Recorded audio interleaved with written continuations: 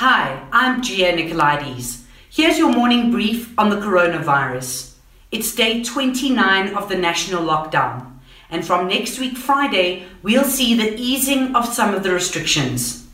Last night, President Cyril Ramaphosa explained that we now have 5 levels. We are currently in full lockdown at level 5. On Friday next week, we move to level 4.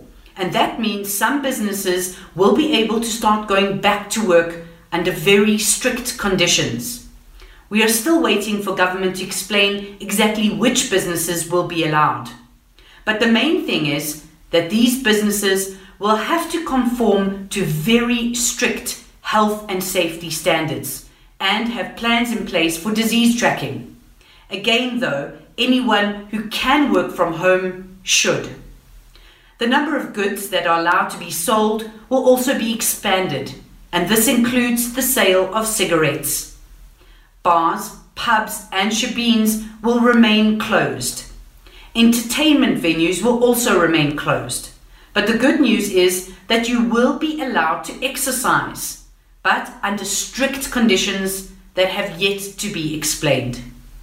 All gatherings remain banned, except for funerals and at work. The borders remain closed, except for repatriation, and there will be no travel between the provinces, except for the transportation of goods. And we'll hear more about when schools will reopen in the next few days. This will all happen under level 4. The levels will be determined by a number of factors, including the rate of transmission.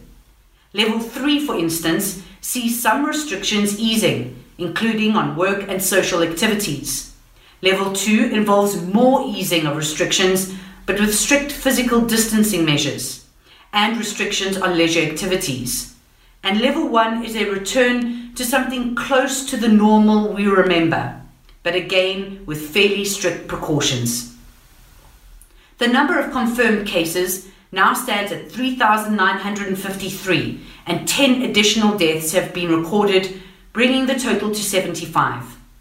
The Western Cape has confirmed an additional 200 cases, overtaking Gauteng and now making it the epicenter in terms of infections. The Western Cape also now has the highest number of deaths, followed by KwaZulu-Natal.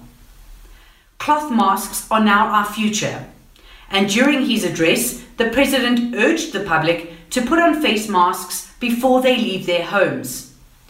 The President then tried to demonstrate putting on a face mask, and this left South Africans in stitches as he struggled to put it on. You can watch this on ewn.co.za/coronavirus and find all other news on the pandemic.